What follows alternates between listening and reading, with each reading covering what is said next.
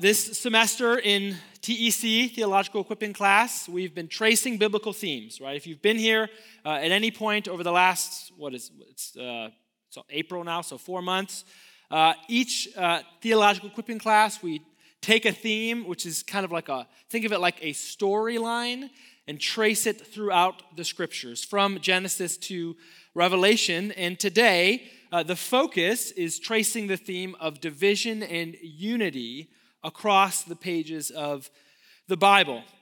And to set the stage for this theme, I actually want to do something a little different. I want to start by identifying where we, the church today, stand in the storyline of this theme.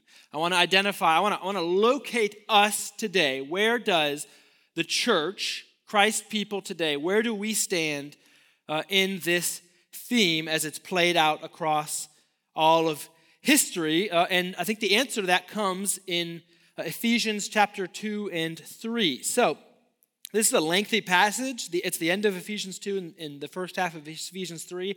I'm going to read it for us, though, because I think this is really, really significant to identify where we today stand in this storyline. Here's what Paul writes. He says, "In him, in Christ, you also are being built together into a dwelling place for God by the Spirit. For this reason, I, Paul, a prisoner of Christ Jesus, on behalf of you Gentiles, assuming that you have heard of the stewardship of God's grace that was given to me for you, how the mystery was made known to me by revelation, as I have written briefly. When you read this, you can perceive my insight into the mystery of Christ, which was not made known to the sons of men in other generations, as it has now been revealed to his holy apostles and prophets by the Spirit." What's the mystery he's talking about? He answers in verse 6. "This mystery is that the Gentiles are fellow heirs, members of the same body, partakers of the promise in Christ Jesus through the gospel. Of this gospel I was made a minister according to the gift of God's grace, which was given me by the working of his power to me, though I am the very least of all the saints, this grace was given, to preach to the Gentiles the unsearchable riches of Christ, and to bring to light for everyone what is the plan of the mystery hidden for ages in God who created all things, so that through the church the manifold wisdom of God might now be made known to the rulers and authorities in the heavenly places. This was according to the eternal purpose that he has realized in Christ Jesus our Lord." There's two things I want you to notice in that passage. I've underlined each of them. The first is that Paul's talking about the mystery of the gospel here, and he tells us what it is. Part of the mystery, part of what's amazing about it, is this union of Jew and Gentile in Christ. These two people who do not belong together are one, partakers of the same body, members of the same church in Christ. You see that in verse 6. And the second thing I want you to notice is that unity, that church that is created by the gospel, results in angels and demons. That's the language, we talked about this last Sunday, of rulers and authorities. That's angels and demons. That results in them being amazed at the wisdom of God. So there's something about the unity that happens in the church that the spiritual powers, angels and demons, look at and they say, "Wow, God is wise. He is wise." They're amazed at him. And the question I want in your mind as we kind of begin to unpack this theme is, what are they so amazed at? What is the nature of the unity? Why is it so incredible that angels and demons, the rulers and authorities in the heavenly places, are looking at the church and they're praising God for his wisdom? Why is that so stunning?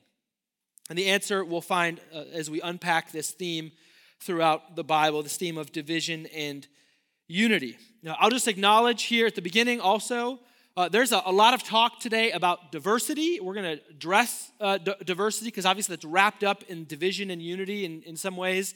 It's connected to this theme.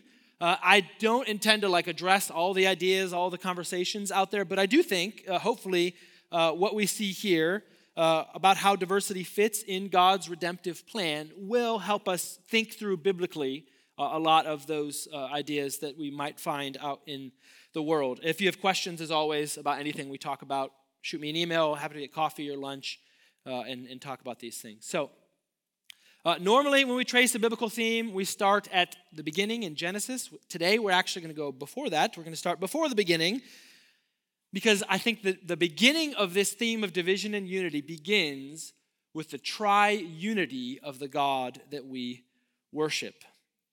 So, there is one God. There is one God. I hope you agree with that. This God has eternally existed as three persons, Father, Son, and Holy Spirit. The Bible is overwhelmingly clear about this. There is no division in God, but there is diversity. There is, I don't know if difference is quite the right word, there's distinction. There's diversity within God himself. You see that in the little diagram here, which is pretty much the only visual representation of the Trinity that is not purely heretical. The Father is God, the Son is God, the Holy Spirit is God. The Father is not the Son is not the Spirit is not the Father. There's this kind of tri-unity, this diversity, this diversity and unity in the being of God itself. God himself is triune. It's summarized in the Athanasian Creed. We worship one God in Trinity in unity. Neither confusing the persons, that would be to say that there's no diversity, they're all the same, that's wrong, nor dividing the essence, which would be to say that there's three gods, that's also wrong. There's one person of the Father, another of the Son, another of the Holy Spirit, but the Godhead of the Father, of the Son, and of the Holy Spirit is all one. A great biblical example of this, Matthew 28.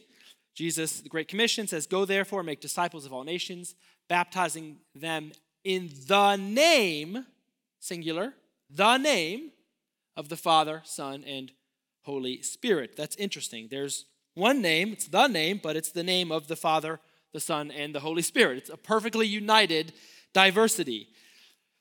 Why do I start with this? Why do I start teaching on division and unity with the Trinity other than, obviously I'm just trying to make your head explode? Because what we're going to see as we trace this theme is that the tri-unity of God is reflected in the world he makes and in the church he redeems. So in both the church and in the world, there is a diverse unity that in some regard reflects the diverse unity present in the triune God. We worship a God who is triune, and his triunity is stamped across his works. And John 17 is, I think, a great illustration of this. So Jesus is praying. He says, "Holy Father, keep them in your name, which you have given to me." Okay, there's that difference, distinction, and unity. "That they, the church, may be one, even as we are one." So the church is reflecting God's triunity. "I do not ask for these only, but also for those who will believe in me through their word." That's you. "That they may all be one, just as you, Father, are in me, and I in you. That they may also be in us, so that the world may believe that you have sent me. The glory that you have given me, I have given to them, that they may be one, even as we are one. I and them, and you and me, that they may become perfectly one, so that the world may know that you sent me and love them, even as you have loved me." The unity of God we're going to talk about, the unity and diversity and division we're going to talk about today goes back to the tri-unity of God himself. So with that, we can now begin at the actual beginning in creation. We were going to see that creation and creatures reflect this united diversity that we've already identified in the person of God. God is triune. His works reflect his triune nature. So when God creates, he makes a diverse, colorful, manifold world that is completely ordered. I've tried to illustrate this for you in the chart here. I'm not going to walk through every little bit of it here, but each day of creation, there's this kind of complementarity. There's this A and B. There's this point, counterpoint. There's this unity and yet distinction. So there's the dry land and the waters. There's the moon and the sun. There's the sea creatures according to their kinds, the land animals according to their kinds. They're all one. They're all united in different ways, but they are all different. The creation itself is reflecting this triunity, this united diversity. They all exist in perfect harmony, even though they are all different.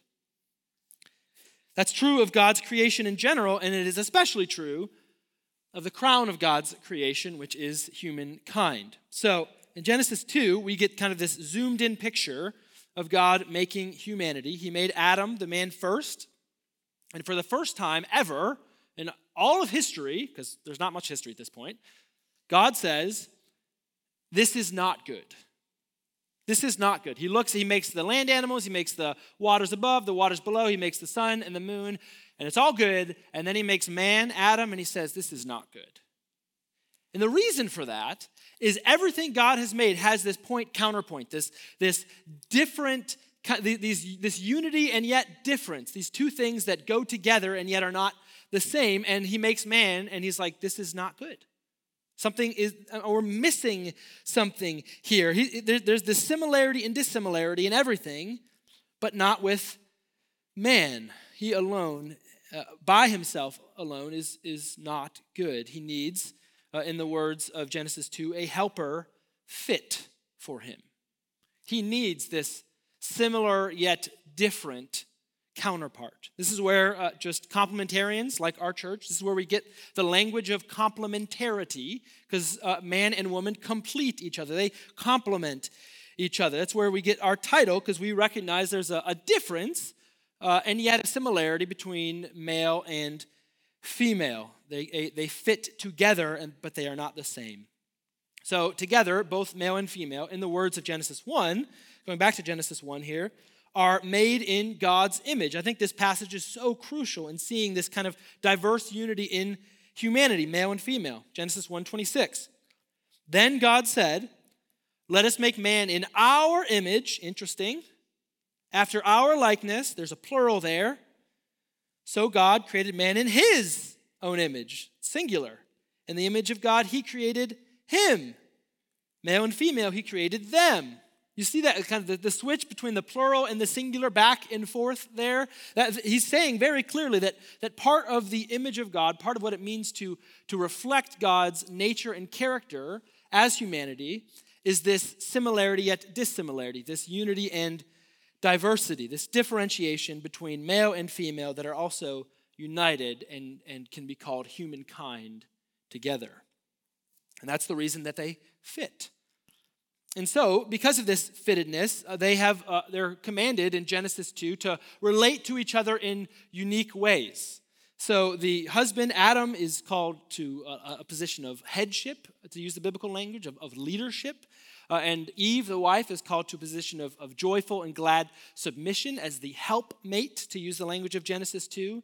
There's this kind of relationship that is reflected in, the roles, the relationship reflects the nature of the diversity in God's creation. I'm tempted to say a lot more about that now, but in a couple weeks I'll have a theological equipping on authority and submission, so stay tuned for that.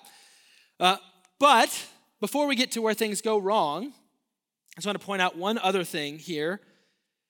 The most important thing about this unity and harmony that is inherent in God's original creation is that all of creation is united with its creator.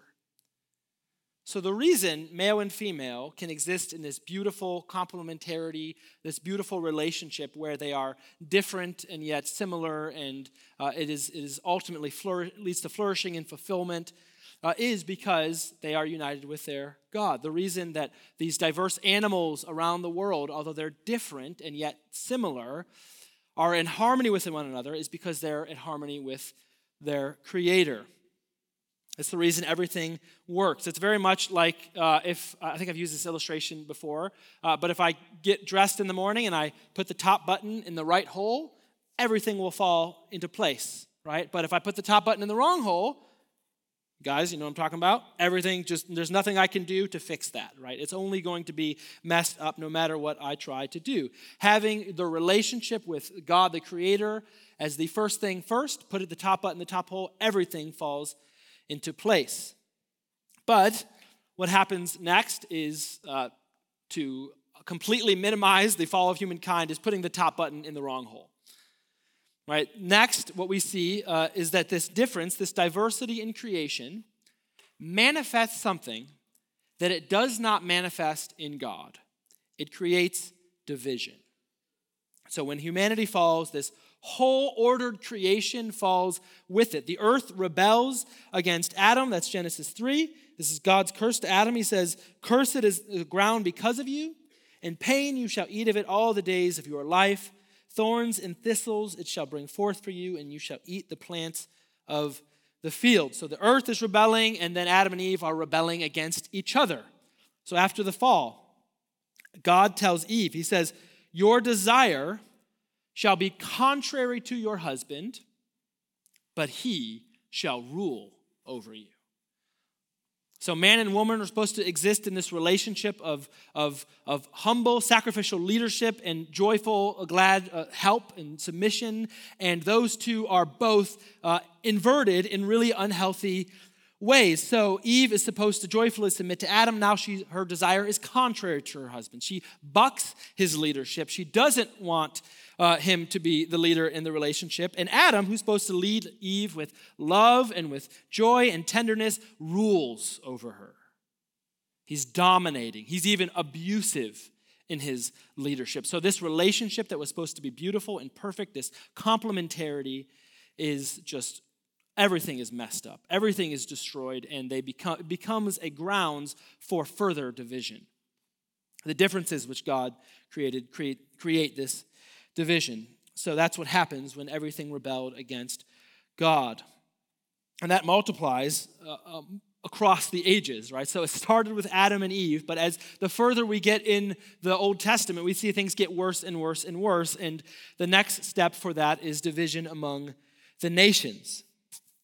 Now, before we dive in, we're going to be looking at Babel and the Table of Nations here. Let me just do a brief excursus on ethnicity, race, and the nations or nationality. So this is just helpful to understand some of the biblical language that I think will be very helpful in thinking through some of the discussions around these things in our world today. So in the Old Testament, the Hebrew word for nations, which usually refers to nations that are not Israel. Sometimes, like once or twice, it refers to Israel, but the vast majority of the time, it's talking about pagan nations of the earth. That word is goyim. And when the Old Testament was translated into Greek before the first century, it's known as the Septuagint, that Hebrew word, goyim, was translated into the Greek word ethnoi. Ethnoi, and that's important because the New Testament uses the word ethnoi or ethne or ethnos quite a bit. And I think it's important we realize the New Testament writers had this Old Testament context. That ethnoi and goyim, the Hebrew, ethnoi, the Greek, were related terms. That ethnoi was used to translate goyim, the people groups of the earth, the nations. You can probably tell our word ethnicity today comes from that Greek word ethnoi, which is often translated nations in the New Testament. So often times today, we use the words ethnicity and race interchangeably. We often will use them to mean the same thing. I don't think that is a good idea.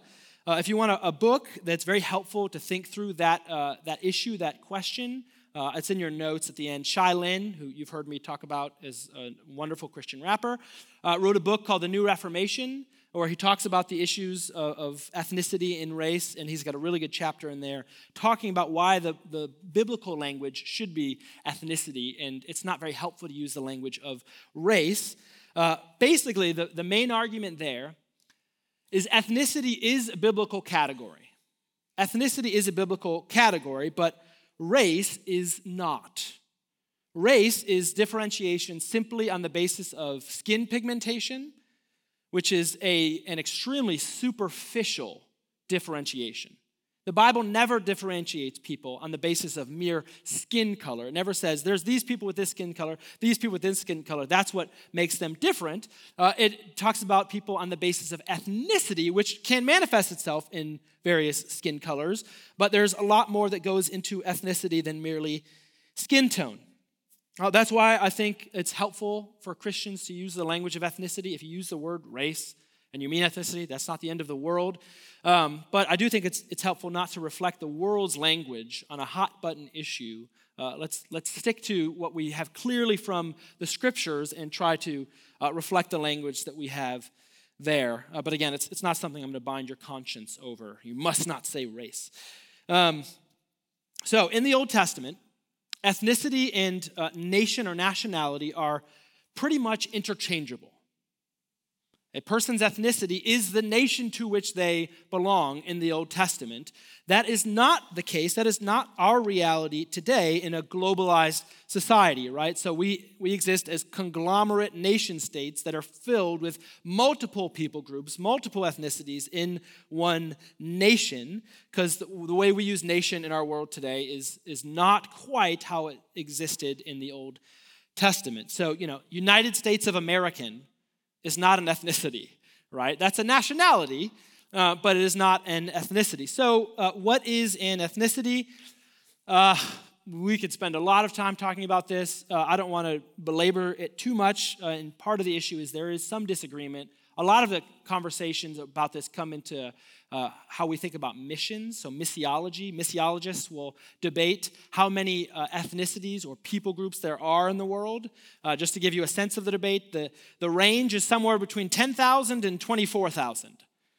So it's like, okay, that's a big range, right? So how specific can we be? It's hard to say, but I'll just say this. It seems to be the case, biblically, that ethnicity involves a combination of factors, including shared language. Well, that's very clear. We'll see that in Babel in a second.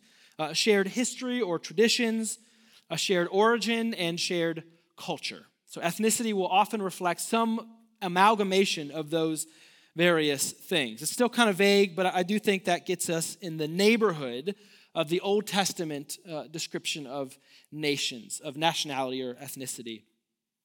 But whatever conclusions we come to, we must also realize the New Testament has a category for ethnicity. It recognizes this as something that exists. I have a few examples listed there in your notes. Jew, Greek, almost knocked over my podium. Jew, Greek, Scythian, Cretan, Parthian, Mede, Elamite, Arabian. Most of these are from Acts 2, some from Colossians and Titus. These are just various ethnicities that the New Testament talks about and says these are some of the different people groups that exist in the world. That's not an exhaustive list from the New Testament, but that just kind of gets our feet wet a little bit there. These are all people made in God's image, just like male and female, though, made in God's image, yet different, have differences based on their ethnicity. Now, a question that will get us back to our theme: where did the various ethnicities, the nations of the earth, come from? Where did they arise from? Well, that answer is clear. The answer is Genesis chapter 11. You may be familiar with the story. I'm going to read kind of a shortened version of it here, just the beginning and the end of the account of Babel. It says, "Now the whole earth had one language and the same words." And then you see my little addendum there. They made the tower, and God responded by confusing their language. That's what happened. "So the Lord dispersed them from there over the face of all the earth, and they left off building the city. Therefore its name was called Babel, because there the Lord confused the language of all the earth, and from there the Lord dispersed them over the face of all the earth." So this passage starts with a unity. It starts with a unity, but it's a godless unity. That right away should tell us that unity in itself is not always the ideal. Unity is a good thing, but it's not an ultimate thing, right? Because this is a godless unity they share. They're united in their rebellion against God. So God makes disunity. In response to what they're doing, trying to build this tower up to heaven, God makes a disunity unity. He divides them from each other. He creates division. They no longer speak the same language, and they spread across the earth, which is where the various nations, ethnicities of the world come from. But I do want to point out, Babel is not only about language. It's clearly about language, but it's not only about language. As I've already said, language is a part of ethnicity, and what we're going to see in just a second when we get to Genesis 10 is that part of this dispersion is where the various nations come from. But before we get to Genesis 10, I want to just make one point that we're going to see again and again and again, which I think is really the main point of this whole teaching, the main point of division and unity, getting to what the wisdom of God that the angels and demons are amazed at, is that the division God makes here generates a diversity from which God will make a more beautiful unity. The division God himself makes here will create a diversity that in the end results in a more beautiful unity.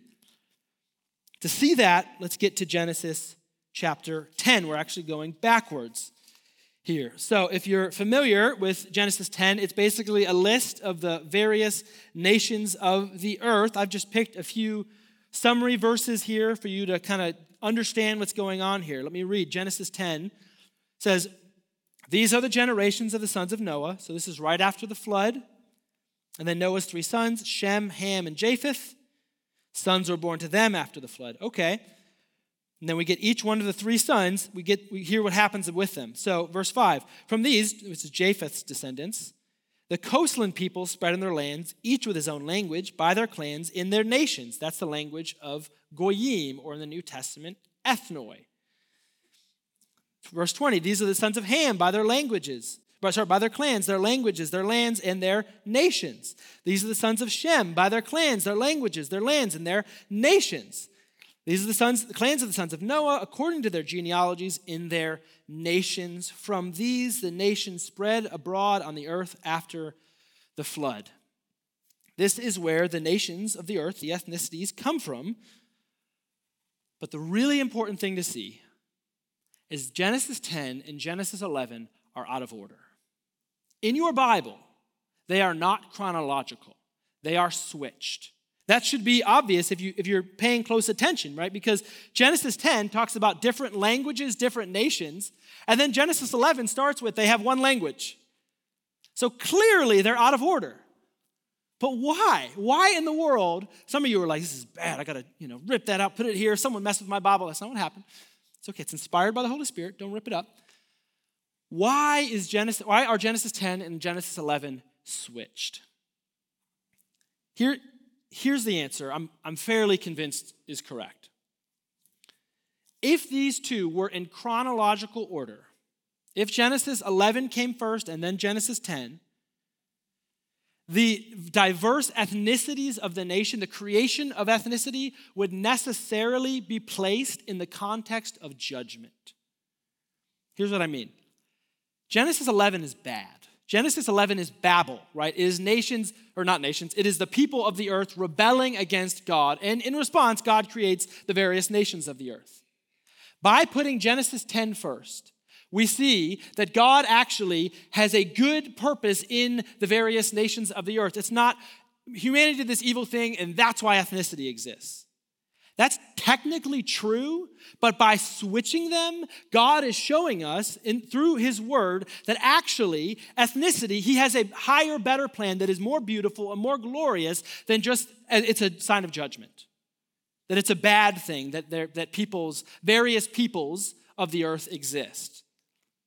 God is saying, actually, I have something wonderful here. So Babel is the earthly origin of ethnicity. We can say that. Babel's the earthly origin. But God does not want us to think that ethnicities exist simply because of human sin. Because he's going to take this division and make it into a more beautiful, diverse unity. So you can think of this like Genesis chapter 50, right? Where Joseph says, "What you meant for evil, God meant for good." God is doing this again and again and again, and the various nations of the earth are no different. What man meant for evil in Babel, God is going to work for a beautiful, glorious good. So that is the table of nations. From here, the Old Testament history will continue to trace this division. There's not much unity in the Old Testament. But let me just highlight one story here that kind of displays both the unity and the division, the disunity that's going on throughout the Old Testament that gets us to one of the main points I think we need to see. That's 1 Kings chapter 18. So this is a famous passage where Elijah, he squares off against the prophets of Baal. And it says this: So Elijah came near to all the people of Israel, and he said, "How long will you go limping between two different opinions? If the Lord is God, follow him. But if Baal, then follow him." The people did not answer him a word. And then you see my little note there. Elijah does some really cool stuff where he calls down fire from heaven. It's awesome. And when all the people saw it, they fell on their faces and said, "The Lord, he is God. The Lord, he is God." The reason I include this is it shows us that the fundamental unity of God's people does not go back to their shared ethnicity. It goes to their shared worship. The fundamental unity of God's people is not that all the Israelites are part of the same people group. The fundamental unity is they worship the same God. Because Elijah is saying, it's not enough. You guys are divided. You're saying Baal, you're saying Yahweh. You guys happen to be right, by the way. We can't go limping back and forth between the two. Who we worship is the most fundamentally unifying thing about us. That's what they needed to be called back to. That's the unity that was lost at the fall when we rebelled against God, and it's the unity which we will now see Christ came to restore. So we move now to the church age. And in the church we find, as I have in your notes, a united diversity, a diverse unity, however you want to put the adjective in the noun, but not a uniformity. Not a uniformity. So we'll start with looking here at how that plays out with ethnicity in the church. So look at Matthew 28 again. Go therefore, make disciples of all nations, that's the Greek word, ethne, baptizing them in the name, we've talked about this, the name of the Father, the Son, and the Holy Spirit. So this is where the floodgates of unity open up from. The unity that we will find in the New Testament flows from this. So first, notice again, all nations, this is the undoing of Babel. The nations spread across the earth in division, and Babel is being undone. Actually, better, Babel's not being undone. Babel's being redeemed. It's not being undone. It's being redeemed. This is the redeeming of Babel because the differences Babel created will not be done away with. They won't be done away with. Language and ethnicity will not cease to exist because all of a sudden the church exists. Instead, those differences become profoundly relativized. A greater unity is introduced. And the second thing, again, as I've already made note of, the name of the Father, Son, and Holy Spirit is what people are being baptized into. If God's triune nature, as we said, is stamped onto creation, it is jackhammered onto redemption. It is jackhammered onto redemption. Redemption is where the division that ran rampant since the very beginning, since Genesis 3, meets its maker. This is where there is a higher unity. And from this commission, the peoples of the earth, the various nations or ethnicities are brought into the family of God. So look at Acts chapter 2. This is where we see the redeeming of Babel, I think, most clearly. It says, actually not the most clear. There's a Revelation 7 we'll come to later, but this is a big one. Parthians and Medes and Elamites and residents of Mesopotamia, Judea and Cappadocia, Pontus and Asia, Phrygia and Pamphylia, Egypt and the parts of Libya belonging to Cyrene, and visitors from Rome, both Jews and proselytes, Cretans and Arabians, we hear them telling in our own tongues the mighty works of God. Babel was, at the end, we speak a different language, I can't understand you. Acts, Pentecost here, is we speak a different language and I can understand you. I can understand you. I know what you're saying. We are declaring the mighty works of God. God does not paper over differences to create unity. He introduces a higher unity. He unites across these differences. It's a unity, but not a uniformity. It's the same with men and women in the church. So the differences aren't eliminated, they are redeemed. So according to Ephesians 5, godly husbands are called to self-sacrificial, laying down their lives, loving their wife as Christ loved the church. I always say, when I've done a wedding, I say to the groom, I say this in counseling, and I have said it in a wedding. You are called to love your wife as Christ loved the church. How did Christ love the church? He died for her. If you have not died for her yet, there's still room for improvement. That is what godly husbands are called to. They do not rule over and dominate women as what was introduced with the fall in Genesis 3. Adam ruled over his wife. They love and they lead them in self-sacrificial ways. Likewise, godly wives, unlike Eve, don't subvert their husband's leadership. They support and encourage him joyfully. The differences still exist. Men are still men. Women are still women. And they have unique roles in their relationship to each other, but the sinful division is redeemed. Paul talks about this all the time. I'll give you one example. Colossians chapter 3. He says, here in the church, there is not Greek and Jew, circumcised and uncircumcised, barbarian, Scythian, slave and free, but Christ is all and in all. I think I meant to put the Galatians passage where he says there's neither male or female. So that's my mistake. But it's there in your cross-reference, right? But yeah, Paul's not saying differences don't exist.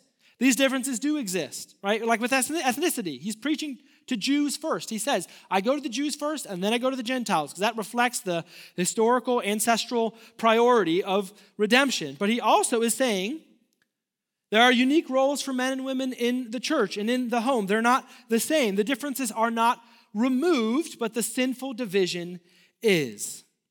So we started this morning with a lengthy Ephesians 3 passage. Here we come to the passage right before it, which I think will give us the firm answer to our question, what are the angels and the demons amazed at? So look here at Ephesians chapter 2. Paul writes, therefore remember that at one time, you Gentiles in the flesh, called the uncircumcision, by what is called the circumcision, division, which is made in the flesh by hands.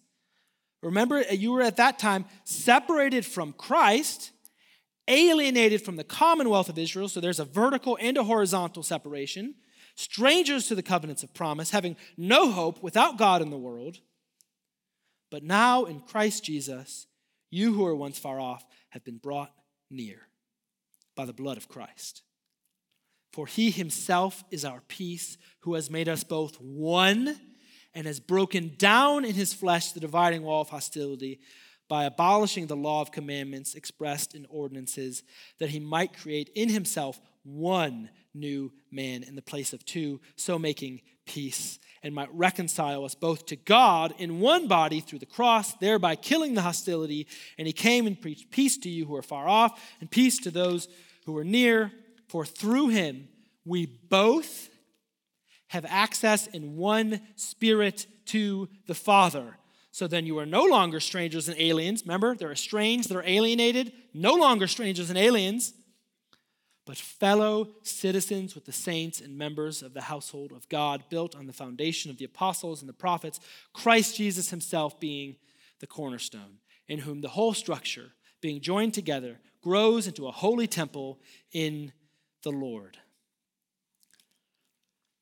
Why are angels and demons amazed when they look at the church? They shout, God is wise, because they see the division he created, which on an earthly basis was a result of human sin. The division he created gives way to a diversity that creates a more beautiful unity. It doesn't make sense for Jews and Gentiles to be together. How in the world could that ever happen? Angels and demons like, I don't understand. Those people are supposed to hate each other. They're supposed to be separated. They're supposed to be enemies, and they're in one church? This is amazing. God is so wise. That is the power of the gospel. Those who have been divided for literally millennia are one. And don't take off your Trinitarian glasses when you read this passage.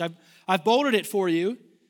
You see the work of the Father, of the Son, and of the Spirit all across this passage, all across redemption. The triune nature of God is jackhammered into redemption because it reflects his beautiful, diverse unity inherent in his own being. But here's the two questions that we need to ask. How and why? How and why? Here's the how. As we saw with Elijah, right? 1 Kings 18, the unity of worship is the most fundamental unity two different people could ever share. And that is what Christ has purchased.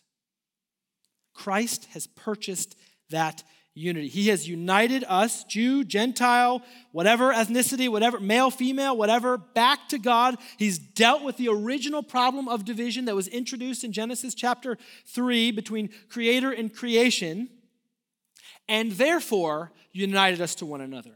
The cross is vertical and then horizontal. That's how God made two into one. That's the how, and here's the why. Why did God do this?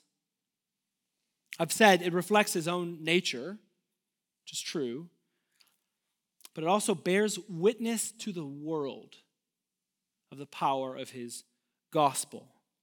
Our unity shouts out something supernatural has taken place. Something amazing has happened when two people who have no earthly business being together, Jew and Gentile is the example here in Ephesians, it testifies to the world a supernatural work has been done. John 17, again, he says this very clearly. I and them, you and me, that they may be perfectly one. Why does the unity of the church matter? So that the world may know that you sent me and loved them, even as you loved me. In J.R. Tolkien's Lord of the Rings, you knew this was coming, 5 different groups are represented in the fellowship, right? You've got a couple men, you've got a dwarf, you've got an elf, you've got a wizard, you've got hobbits. And that testifies to the fact that the task in front of them is worth laying aside their differences. Of course, Legolas and Gimli have this cute little back and forth because they're supposed to hate each other, right? But they're united, and of course, at the end, they're best friends. It's amazing. It's beautiful. Because it's saying that what we're facing, the evil we're against, it relativizes our differences. It introduces a commonality that otherwise doesn't exist. In the church, we're not just united by a common enemy. We're united by a common king. And our unity testifies to who he is and what he's done. Because we do not belong together, and yet in the gospel, here we are. So, there are other differences. I've focused on ethnicity and gender, but there are other differences that matter, that exist, that we have unity across. So we could talk about differences of wealth, of age, of gifting, of interest. There's a million things that could cause division in our world, and all of that division dies with the gospel. There is a higher unity. So in their book, Compelling Community, which I have in your notes, is probably of all the ones you could read to think about this theme, probably the best one I could recommend. Mark Dever, Jamie Dunlap point out that it's not impressive to the world when Christians are united around something that the world already unites around. Does that make sense? When I'm always going to get along with my fellow Chicago Bears fans. I meet a Bears fan, I could be in Pakistan. If I meet a Bears fan, we're hanging out. It'll be awesome, right? I would love that. We're going to be friends no matter what, but that's not particularly compelling to the world because there's an earthly explanation. Like, yeah, people like the Bears. They're united. Okay. When homeschool moms are together, it's not surprising. They're going to gravitate towards each other. That's natural. They're going to like each other. Star Wars nerds, they're going to find each other and be friends. That's not surprising. We're not amazed at that. People from from the same ethnicity will naturally congregate together. That's not surprising. There's an earthly explanation for all of these things. But if a Bears fan, a homeschool mom, and a Star Wars nerd with different cultural backgrounds, maybe different ethnicities, come together in one church, sing the same songs, sit under the same preaching, take the same Lord's Supper together. There's no earthly explanation for that. That doesn't make any sense to our world. And therefore, it exalts the glory of our God and his gospel. It is a witness to the world of the unity that we share. 1 Corinthians chapter 10. The bread that we break, is it not a participation in the body of Christ? Because there is one bread, we who are many are one body, for we all partake of the one bread. We are many, and yet we are one. That's what Christ has done. But notice one other thing we must say here. All this unity within the church necessarily means division from those outside the church. There's a division that exists between the church, Christ's people, and the not church, people who are not Christ's people. If the fundamental unity we share is a unity of worship, people who do not worship the Lamb who was slain from the foundation of the world, the risen Lord we celebrate today, we do not share the most fundamental unity with them, and we are divided. Think of the language the New Testament uses so frequently to talk about the church, about Christians. It's the language of brothers and sisters. We are a family. We are united, but that also means there are those outside of the family. People who are not family members, who we're not united to. So we can't say, hey world, we're all brothers and sisters. Can't we all get along? That's not true. The Bible never says that. The Bible never says we all have this fundamental unity, we're brothers and sisters, therefore be united. That's not true of the world. The closest you could get would be Acts 17, where Paul's preaching in Athens, and he quotes one of the Greek philosophers who talks about we're all God's offspring. But that's the only place the Bible uses anything like family language to describe all the peoples of the earth. Paul's point is that we're all created by God, but that is not the basis for our unity. The basis for our unity is that we were redeemed by Christ. So, for example, when Paul addresses a case of godless immorality in the church in Corinth, he commands them to divide. 1 Corinthians 5, he says, I'm writing to you to not associate with anyone who bears the name of brother. They're saying they're Christian. They're saying they belong. If he's guilty of sexual immorality or greed or is an idolater, reviler, drunkard, or swindler, not even to eat with such a one, he says, purge the evil person from among you. If they're saying, I'm a brother, I belong, I'm a member of the family, and their life is a complete rejection of that confession, they've been confronted about an obvious sin, and they're saying, I don't want to repent of that. The Bible says divide. You are not united at the most foundational level. Is that painful? Yeah. It could be a friend. It could be an earthly family member, but you are not united on the most foundational level. And that's, of course, what Jesus said would happen. I won't read our passage for you in the interest of time, but Matthew 10 talks about the division that Jesus said would come when he came. To be united to Jesus means to be unimaginably united in profound ways to his people, and yet also fundamentally divided from those who are not his people. We could say more about that. We'll move along here in the interest of time. I don't know if we'll have time for questions. I want to make sure we make a few points of application at the end here. So the final end of all of this is the last day, which is both the perfection of unity and the perfection of division. It's where everything reached its full and final accomplishment that Christ has purchased. We are now, in a real but spiritual sense, united to God through Christ, but then we'll be fully and finally united to God forever, face to face. Revelation 21, he will dwell with them and they will be his people, and God himself will be with them as their God. We will be with our God. The division that was introduced between creator and creation in the very beginning will be remedied, will be dealt with fully and finally. And that also means union horizontally with God's people. Look at Revelation chapter 7. I think this is such a cool passage. It says, after this, it's John, looked, and behold, a great multitude no one could number, from every tribe every nation from all tribes and peoples and languages. So they all are still different. They still have their own distinctions. Ethnicity and language still exist. But they are standing before the throne and before the Lamb, clothed in white robes with palm branches in their hands, crying out with a loud voice. They have different languages, and they sing with one voice. Salvation belongs to our God who sits on the throne and to the Lamb. That is the most powerful unity we could ever see, and it will come in full one day.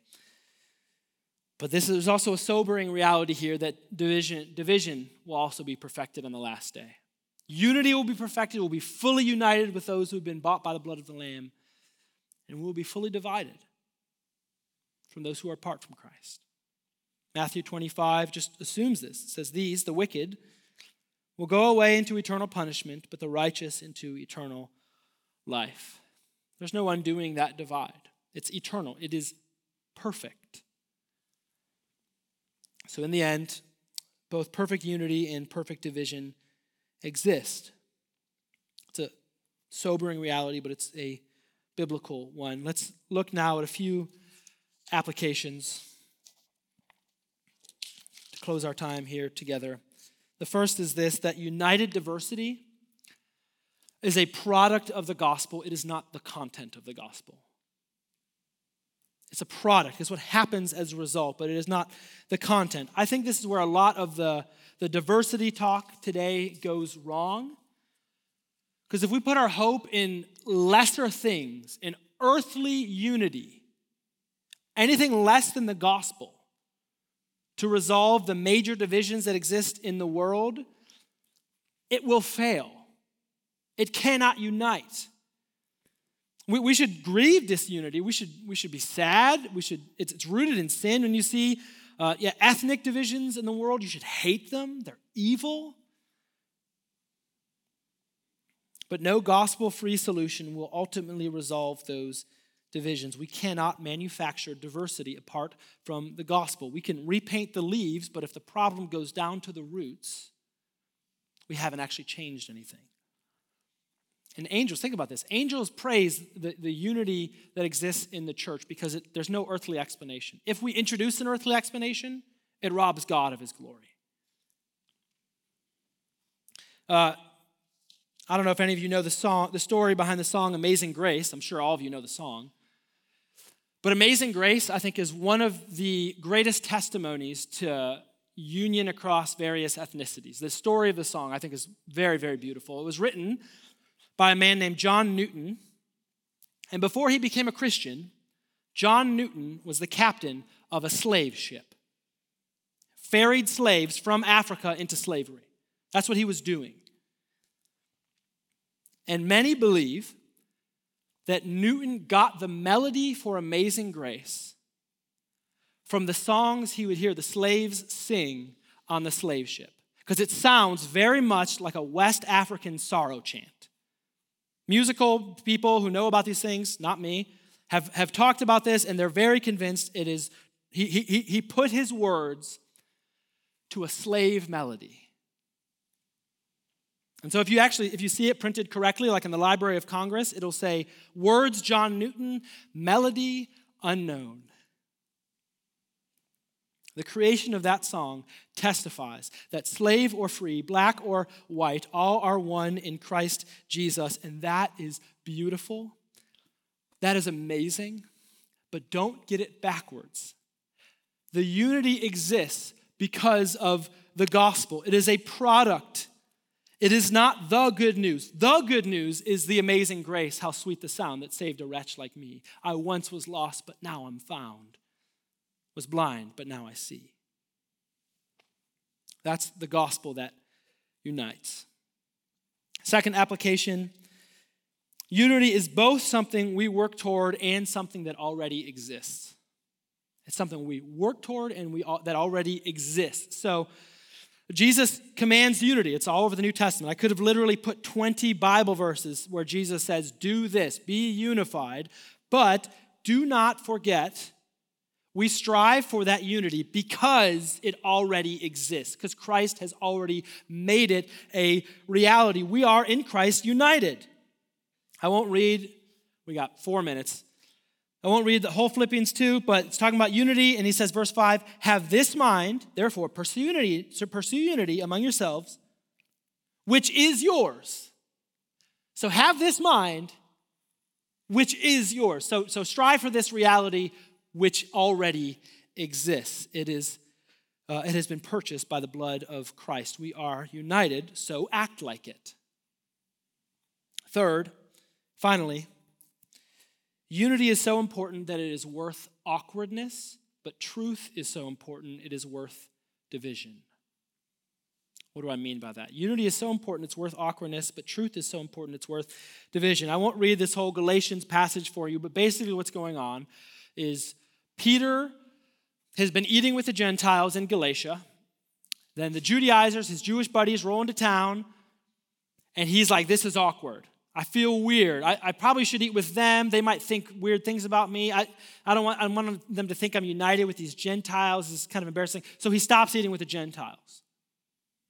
He feels this awkwardness as a product of their unity. But Paul comes to Galatia, and he opposes Peter to his face because, verse 4, his conduct was not in step with the unity of the gospel. With the truth of the gospel. His conduct is not in step with the truth of the gospel. If you want to know what is worth dividing over, ask, because it could be theology, it could be theological realities, it could be conduct, like 1 Corinthians 5. Ask, is this in step with the truth of the gospel? Does it deny the gospel? Because what Peter's actions were saying, it seems silly, right? He's sharing a meal with the Gentiles in Galatia, and then he doesn't. What's the big deal? It's a really big deal because he's saying we are not unified. I'm not going to eat with them anymore because it's awkward and it's embarrassing. I'm saying with my actions, we are not one. And Paul is saying the gospel says you are one. So act like it. Truth is worth dividing over. Paul is willing to say, Peter, we cannot be together if you will not act like the truth of the gospel exists in your own life. We don't downplay our strongest convictions for the sake of unity. We upplay them because they are the basis of our unity.